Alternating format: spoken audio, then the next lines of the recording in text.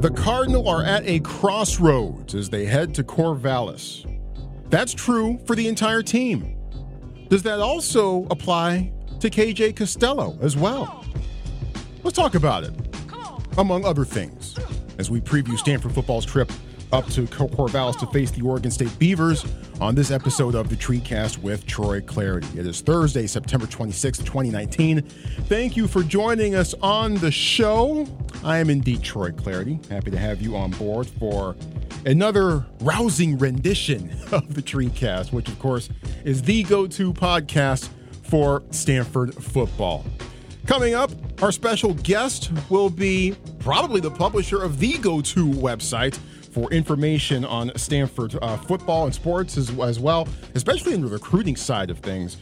No one, I don't think, right now does it any better than Jacob Rayburn from Cardinal Sports Report and Rivals.com, the Stanford website. So Jacob Rayburn will drop by a bit later on in the show. We'll get his thoughts on the Cardinals so far and what we could possibly see in the road ahead for Stanford for the remainder of the 2019 season.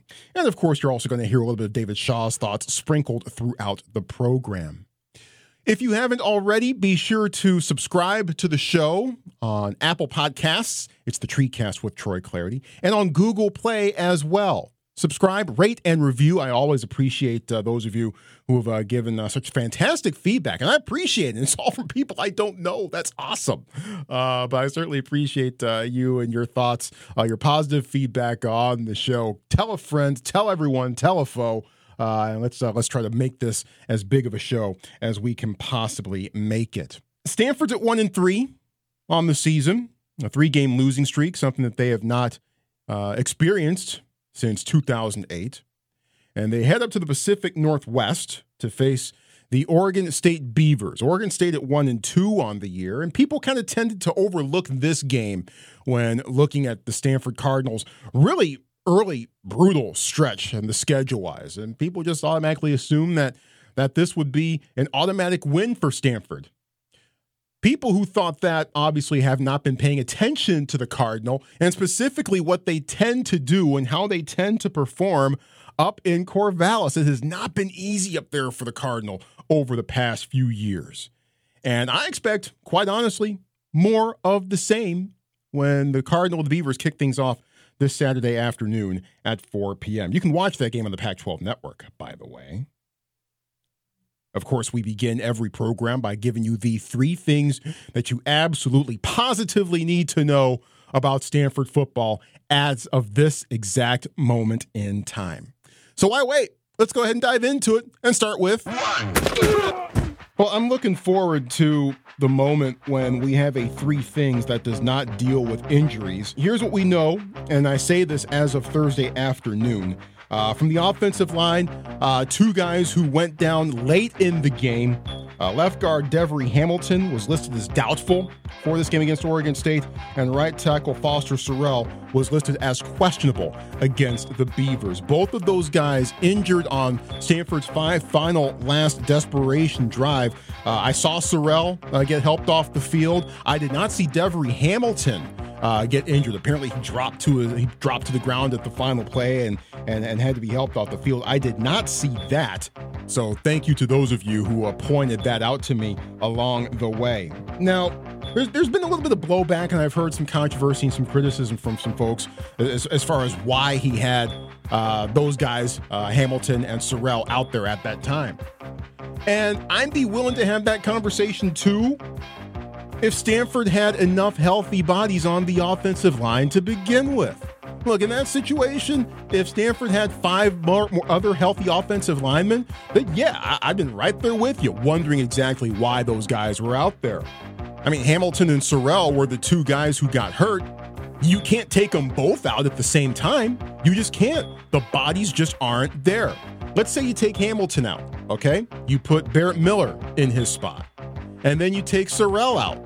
Okay, then that likely means that Henry Haddis slides over from right guard to right tackle. But who plays right guard? No, the bodies just aren't there. The bodies just are not there for that. So we may know a bit more by the time that you hear this. Again, I'm saying this on early Thursday afternoon. We may know their exact statuses for this week against Oregon State. But as of right now, again, Devery Hamilton, doubtful. Foster Sorrell, questionable. Two of Stanford's best offensive linemen so far this year. More injuries brings us to number 2. K.J. Costello dealing with the banged-up thumb that he suffered very early in that game against Oregon last week. You heard his thoughts on the previous TreeCast in which he said, God, I just can't get a break, man. I just cannot catch a break. And that has carried over into this week of practice. KJ, according to David Shaw, with minimal throwing, at least as of Wednesday afternoon's practice, minimal throwing this week, and officially listed as questionable as well for the road trip up to Corvallis. Now, on Tuesday's press conference with David Shaw, I asked the coach if the banged-up thumb by KJ Costello affected the quarterback at all during the course of that Oregon game, and if so, how? It's really tough to say. Like I said, KJ he fought through it the whole game and made some great throws late in the game. A couple of those in-breaking passes with guys in his face were big-time throws. So it's hard to say how much what he's battling really affected his play. That's David Shaw. Shaw also later went on to say that down and distance affected the passing game's performance and some things that it did from a play calling standpoint more than KJ's thumb did. So there is that. But it's still going to be a subplot coming into this one. Costello and the status of his throwing hand, and even if it's not 100%, how could that potentially affect things in the Cardinal passing game against the Beavers? That's one big question. We're 2 things in, and that means we've got number 3. There's been a lot made of David Shaw and his evaluation process, and many times the seeming results of that evaluation process. Well, what exactly is David Shaw's post-game evaluation process? How exactly does he go through things and look at things and decide which way to proceed heading into the next week's game? Shaw was asked that very question this week on Tuesday, and I'm going to play his entire response here because I think it's well worth it. David Shaw on his entire post-game evaluation process. I typically watch the game at least 3 times by Sunday night. I watch the offense, I watch defense, I watch special teams. Then I watch it in game order, all the way through, watching everything that we're doing, watching every position, every young guy, every older guy who's playing well, who's doing what. Then I go back and then I watch, in particular, the offense and defense again. And typically I watch the offense at least one more time, evaluating what we're doing and how we're doing it, because I think there's a growth. Even when you're playing well, you have to do that and continue to make sure that you're not being just doing the same things over and over again, changing personnel, changing formations without losing what you do well. There were things I thought that game plan wise we could have emphasized differently. There were things I thought we emphasized properly and we just didn't get a release, or we didn't make a play, or we had an opportunity to make a play. So those are the things that you always have to balance between. You can't scrap everything because it's not working. Some things you look at and say, okay, maybe we don't need to do that. But some things we say, hey, we need to keep doing this because we do it well. We're just not executing one part of what we're doing. So that's the balance that I think every coach goes through in all 3 phases, which you're constantly watching yourself and watching what we're doing. Make sure you're utilizing your personnel properly, accounting for injury, accounting for your next opponent. So that's a constant battle, once again, whether you're playing well or not playing well. That's David Shaw taking us through his post-game evaluation process, and he admits, specifically when talking about this Oregon result, that there were facets of the game plan against the Ducks that could have been emphasized a bit differently. So he wasn't blaming the loss to Oregon necessarily all on execution. And there have been times especially in post-game situations where Shaw said, God, I wish I had that call back. There have been times where he's admitted that he's made some calls that put his team in some bad situations. More often than not, however, not everything you're going to call is going to work. That's just how it is.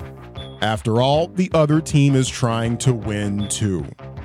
But I appreciate Shaw taking us through how he evaluates things, the thoroughness of that process, and kind of what's on his mind when he tries to figure out where to get better going forward. Those are three things. Stanford at Oregon State this weekend, of course, and the last time Stanford went to Corvallis, quarterback controversy that had kind of been bubbling just a little bit boiled over completely against the Beavers. You might remember 2 years ago, Keller Chris was actually coming off of a very good performance, perhaps his best game in the Stanford uniform against the Oregon Ducks. He looked pretty good that night. Then Stanford went up to Oregon State, and the Cardinal offense did almost literally next to nothing. And at no point did we see K.J. Costello on the field. He was in the building. He had a helmet. He was fully dressed, but we never saw him on the field during the course of that game, despite the major struggles that Stanford was having under Keller Chris' direction against the Beavers. Now, my theory on this is that as poorly as Stanford had been playing offensively, they still were never more than one score out of that game. David Shaw was hoping that Keller Chris would just lead Stanford to that one score. That one score that they needed. And as it turned out, they did.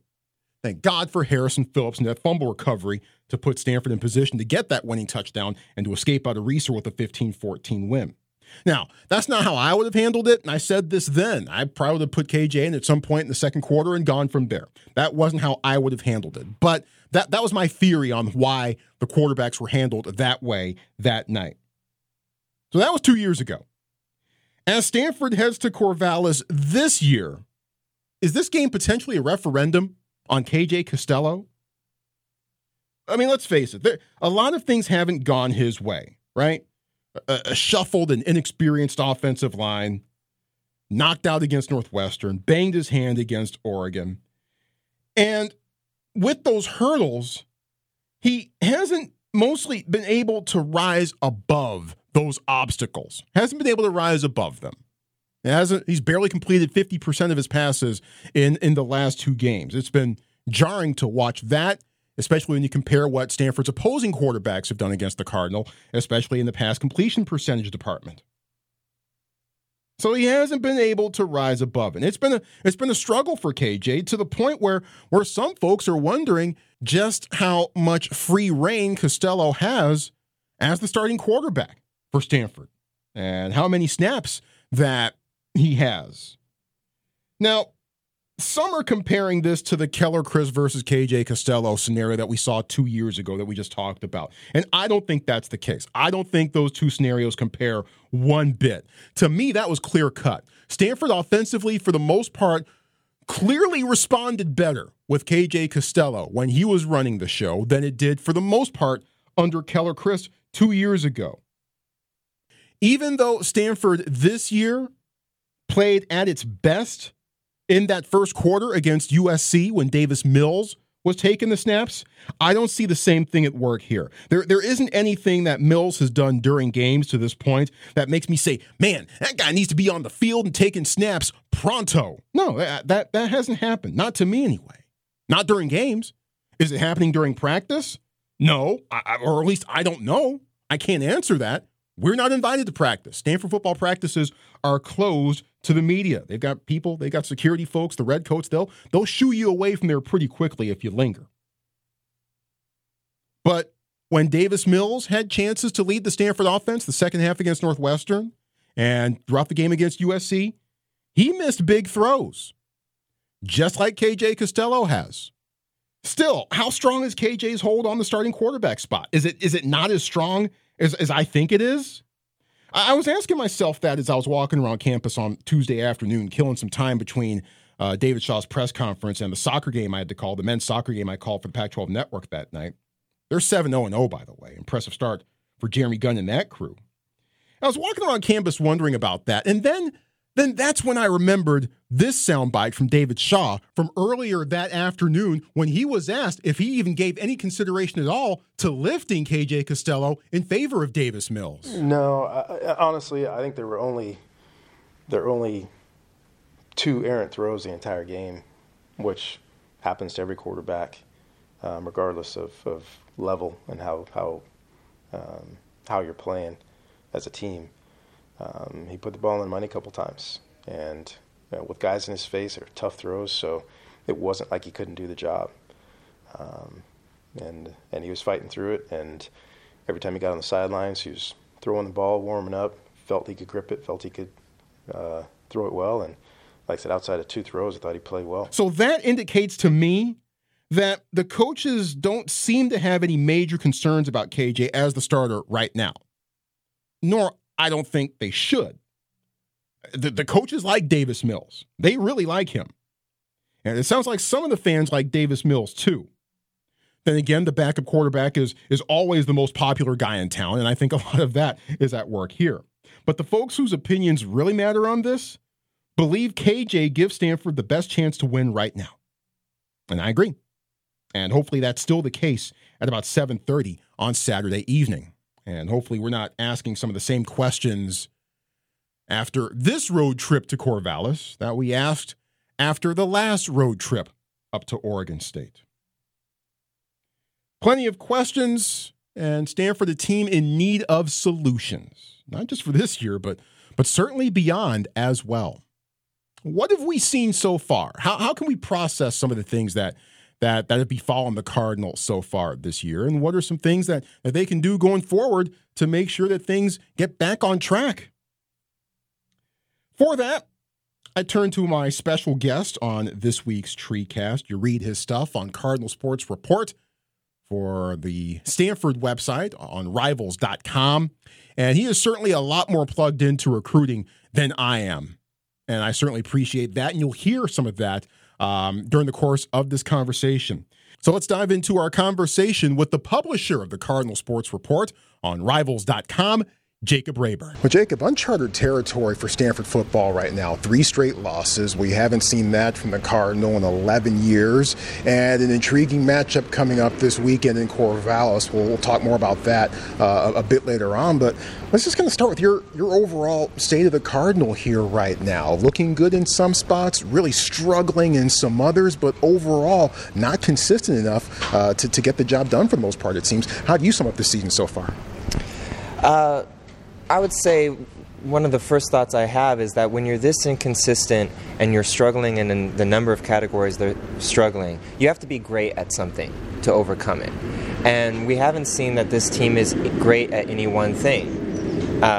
Used to be Stanford had a great running back, and that was going to cover up a lot of problems.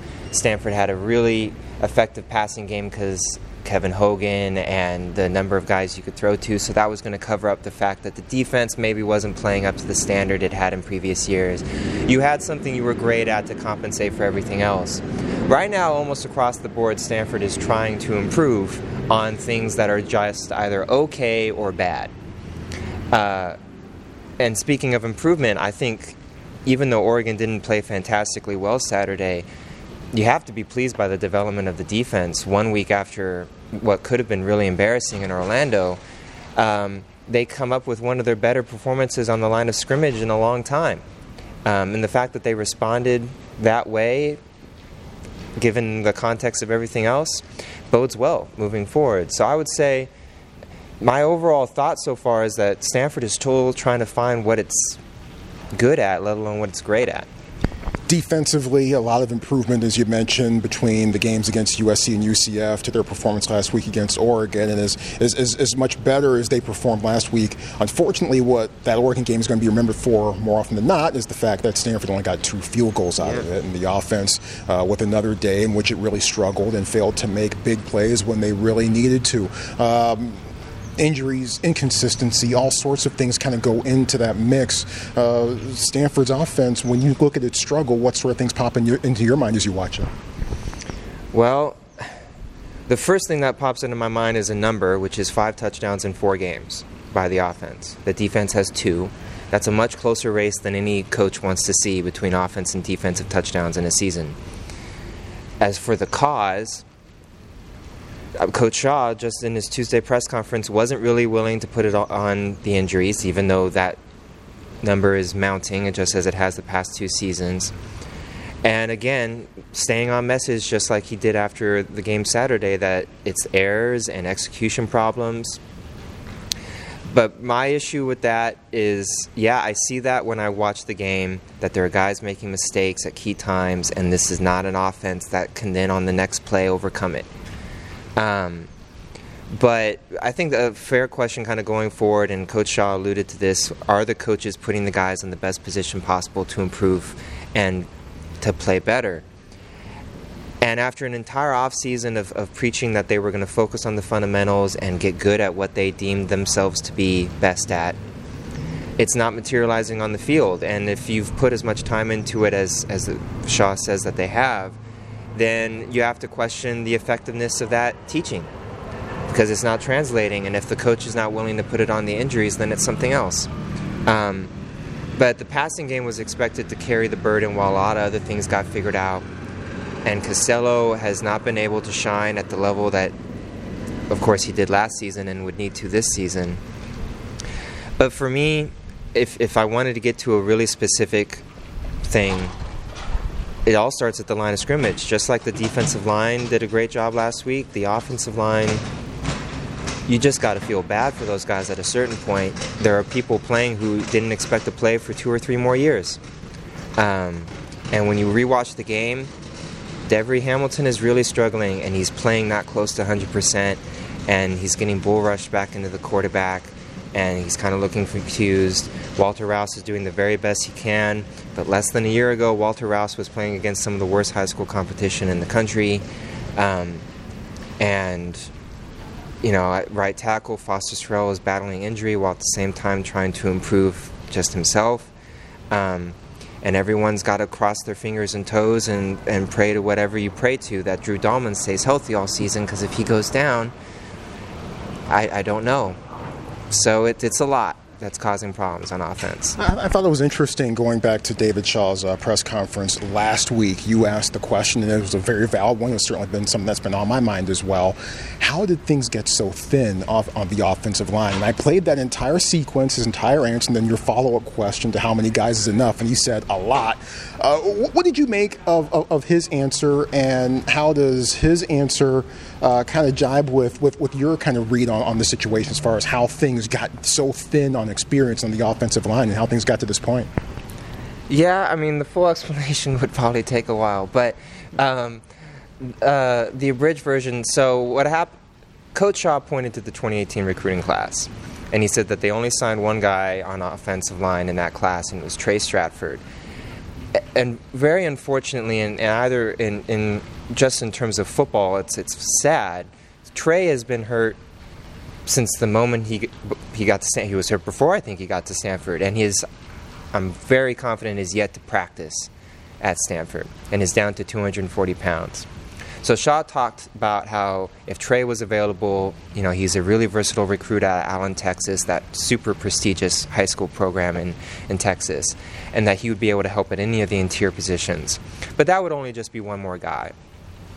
The issue is that there are no fifth-year offensive linemen on the team, something that was a mainstay to building Stanford's best offensive line. All 4 of the possible candidates to be fifth years on this team are 2 of the 4 medically retired, and then one, it's not really a medical retirement. He's actually on campus in a graduate program, Nick Wilson, and then Brian Chafin transferred to Rice. So that whole 4-man group just did not work out in terms of it longevity within the program. And there are a number of reasons for why that happened, and that's a different topic. So no fifth-year seniors, and then 2018 was a chance to really shore up the offensive line depth after signing Walker Little, Foster Sorrell, and Drew Dahlman in 2017. A trio no one could complain about. And obviously Dahlman has developed into a more than capable college center who by the time he graduates could be pretty darn good. And the only thing stopping Walker and Foster from being really good every week has been injuries. The fact that Stanford targeted only one offensive line recruit in 2018 has ended up being a huge problem, because by the end of that recruiting cycle, they were trying to get 3, and they struck out on their 2 offers that they made in July 2017 to try to get to 3, and then they offered Trey Stratford in November of that year, and Trey took it because Trey was one of those kids who'd walk on broken glass to attend Stanford. So what happened is that going into 2019, when Kevin Carberry took over as offensive line coach, there was almost no progress made in terms of recruiting 2019 offensive linemen before he took over. Branson Bragg, who would be doing an outstanding job on the field right now if he hadn't, I believe, broken his ankle, was offered the day that Bloomgren was announced as head coach at Rice. And before that, it had been before that, there really wasn't a 2019 O-line recruiting board. So that's what Carberry walked into when he took the job, was trying to build relationships from scratch. So that's how you have 5 freshmen in the 2019 class who are being counted on to play a great deal when they're not necessarily ready to do so. And that's why there is really no redshirt freshman cohort ready to help them out, because of how things played out in the 2018 recruiting cycle, which is the class that he pointed to himself. Yeah, interesting. A lot of kids getting shoved into the pool, and then you got to sink or swim, especially now that Pac-12 play has really started to take into full steam. Well, positives. What do you like about this team? What are some things and some players and some moments that you've taken away from this squad and gone, okay, maybe there's a little something here? Yeah, there's individuals and then units. I'll start on offense, since we're talking so much about how they're struggling. Michael Wilson just spoke with the media at the Tuesday press conference. He is a good football player, and if you have a team of Michael Wilsons, you're going to do just fine. Fights, plays hard, makes plays, and Michael brought up a freshman who I expect to see more and more as the season progresses, Austin Jones of Bishop O'Dowd, Bay Area pride right there. And Jones, Wilson talked about the wiggle Jones had. Jones was a 4-star recruit, and one of the things that was constantly apparent when you read about him as a recruit and when you watched film was his footwork, his ability to make people miss. And also, by the way, he was a really effective receiver at O'Dowd and in 7-on-7 tournaments. That'll be interesting to track going forward. And also on offense, the run game has performed much better than I would have predicted, given everything going on around it. And Cam Scarlett should be darn proud of himself. He's having the type of season that, behind a more stable offensive line, what he's able to do kind of reminds me of what the run game in 2013 looked like. I think Cam brings a very similar dynamic to what that run game looked like if he was running behind that offensive line. So they're getting everything they could possibly hope for out of Cam. On defense, I think the defensive line took a really nice, the front 7 as a whole, I would actually say, took a really nice positive step at Oregon versus Oregon. Mike Williams does not get a lot of attention because of the position he plays, but he had such a good game Saturday, and he constantly does little things really well. And another player I like, even though I watch him make a mistake on one play, is Kendall Williamson, because he hits dudes. And there was a play in the first half against Oregon when Jonathan McGill, another young DB, got turned around, and Johnson III of Oregon had a pretty easy completion as a result. But it was Williamson who came up and knocked Johnson on the ground, and Johnson was pretty slow getting up.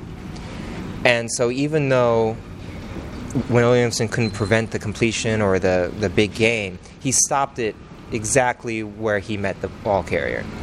Now, Williamson also didn't turn around on the touchdown reception that he gave up, which is the second straight week of a young kid not having the sense of when to try to turn and make a play on the ball. But you see the good things that are there. And yeah, I think the defense of the two units is the one that's making the improvement the fastest. And there are guys you can watch and be like, okay, that wasn't great on that rep, but the next one makes a good play.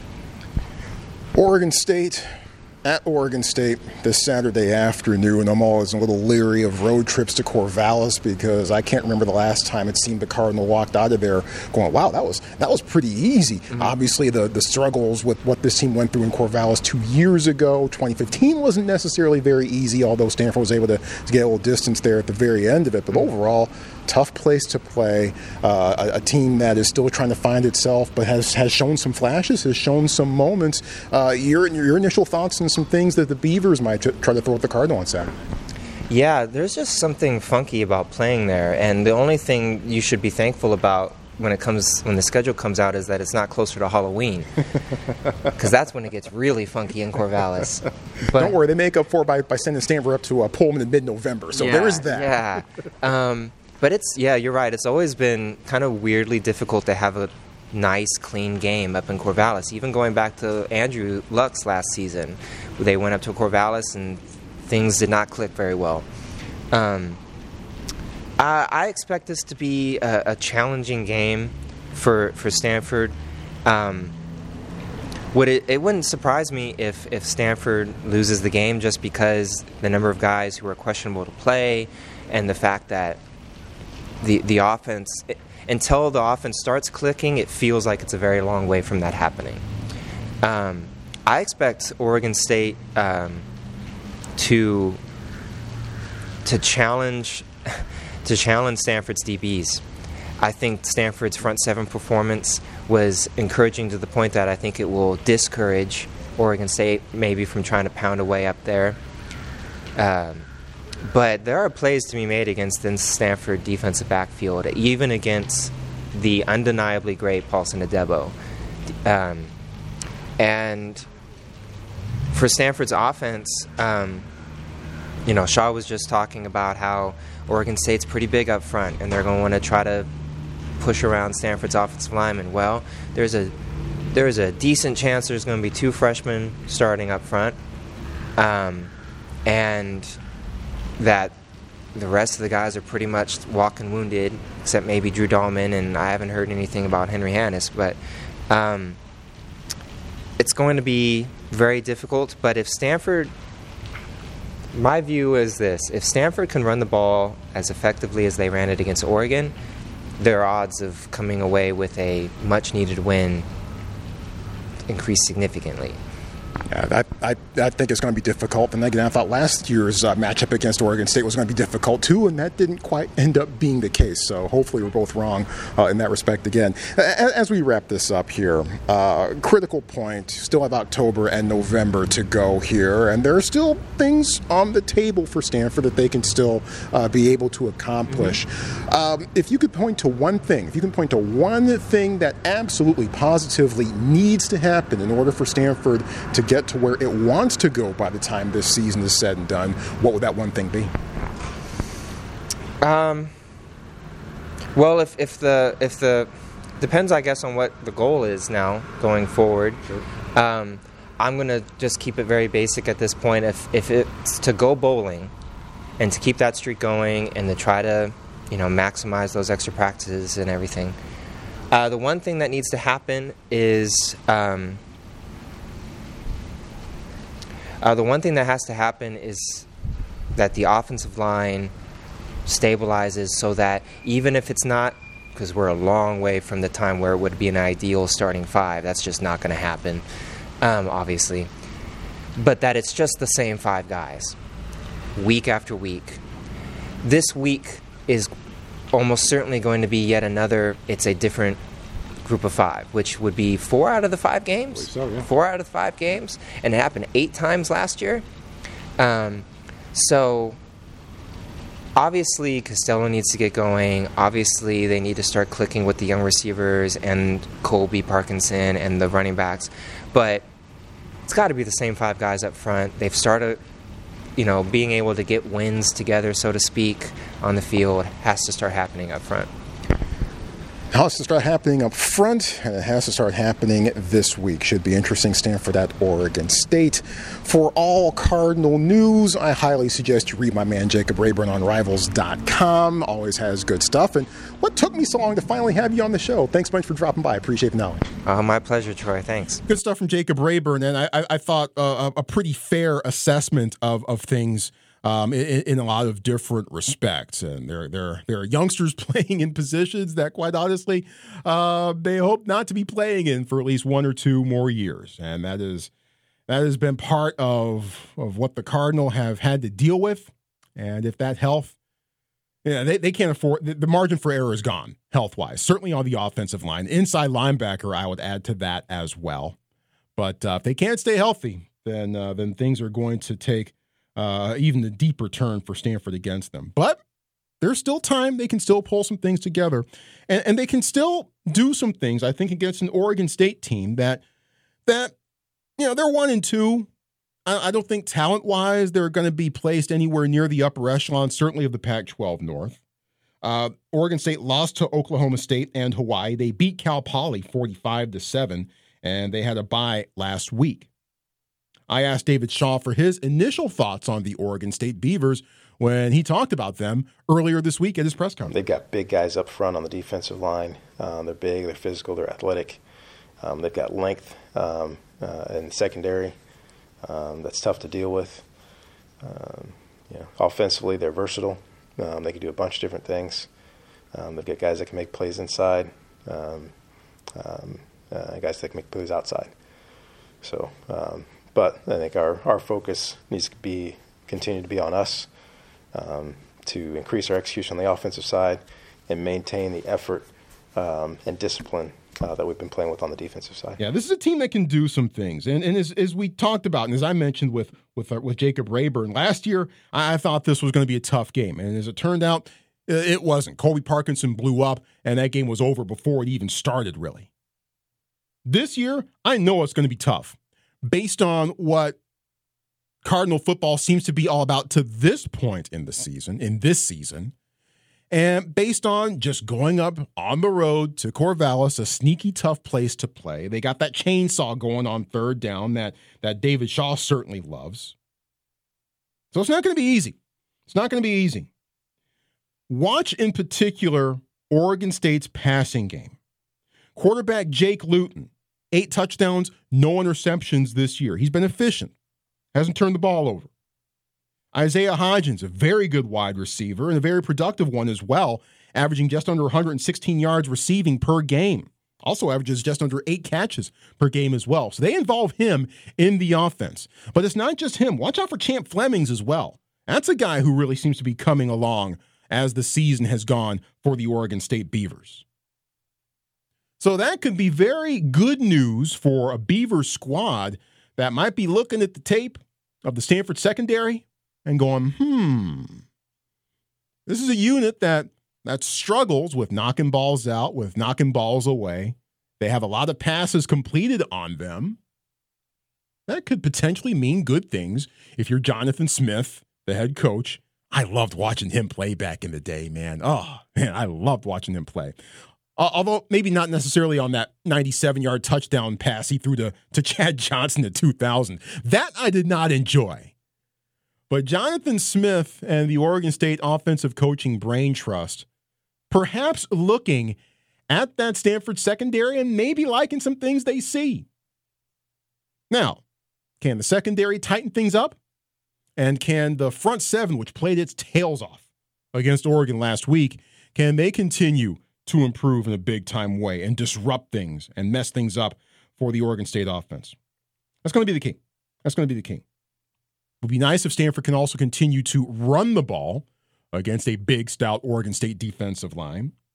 And let's face it, this offense needs to make big throws, no matter who the quarterback is. This offense needs to make big throws. Guys have been open. Guys have been there. But throws have sailed too long, too short, just have not gotten to where they've needed to go when they've needed to get there the most. If Stanford can check all those boxes, then they could walk out of Corvallis with the win. But there's no doubt about this. They need this win. This is a crossroads game for Stanford. Win today, and they're still on schedule to at least stay in the race to do things that they want to accomplish this year. If they lose this game, then perhaps everything goes out the window.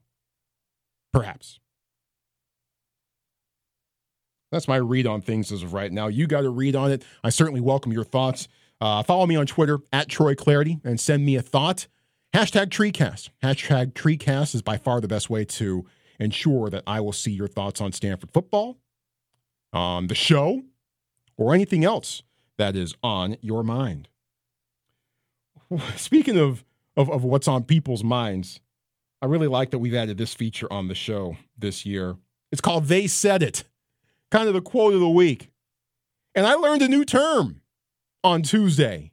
It was kind of fun, and it came courtesy of Stanford wide receiver Michael Wilson, as Wilson had a pretty nifty way of describing the skill set of freshman running back Austin Jones. Never seen a guy that has so much natural wiggle in the way he's able to hold the ball and carry the ball. I mean, he's able to he's like a magician with his body.